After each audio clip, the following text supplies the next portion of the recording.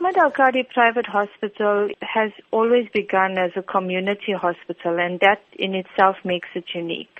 It was a development by the Islamic Medical Association of South Africa, who's the major shareholder of this facility, and the balance of the shares is owned by the public.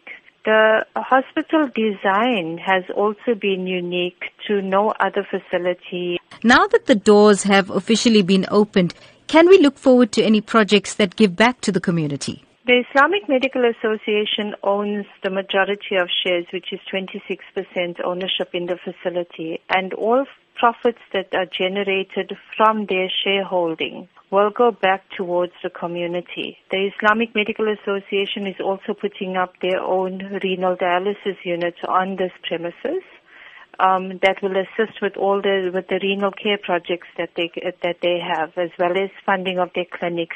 Is there a big need for renal dialysis, especially in KwaZulu-Natal? There is a high need for renal care, and the Islamic Medical Association has been partnering and assisting the Department of Health with renal care for patients for a number of years. What we've done is, with the inception of our facility here at Ahmed Al-Kadi, we could then put in an IMA renal care facility. The demand is great. It's increasing.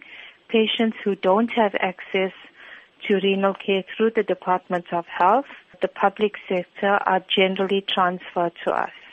The public sector's criteria is very high, and if you don't meet that criteria, you are definitely left on your own. This is where the IMA has stepped in years ago already, and where to the extent where the public sector will phone the IMA and say, please assist us with the patient because they don't meet our criteria, we can't help them. So yes, we've got a 15-bedded station coming up at IMA Renal Care here.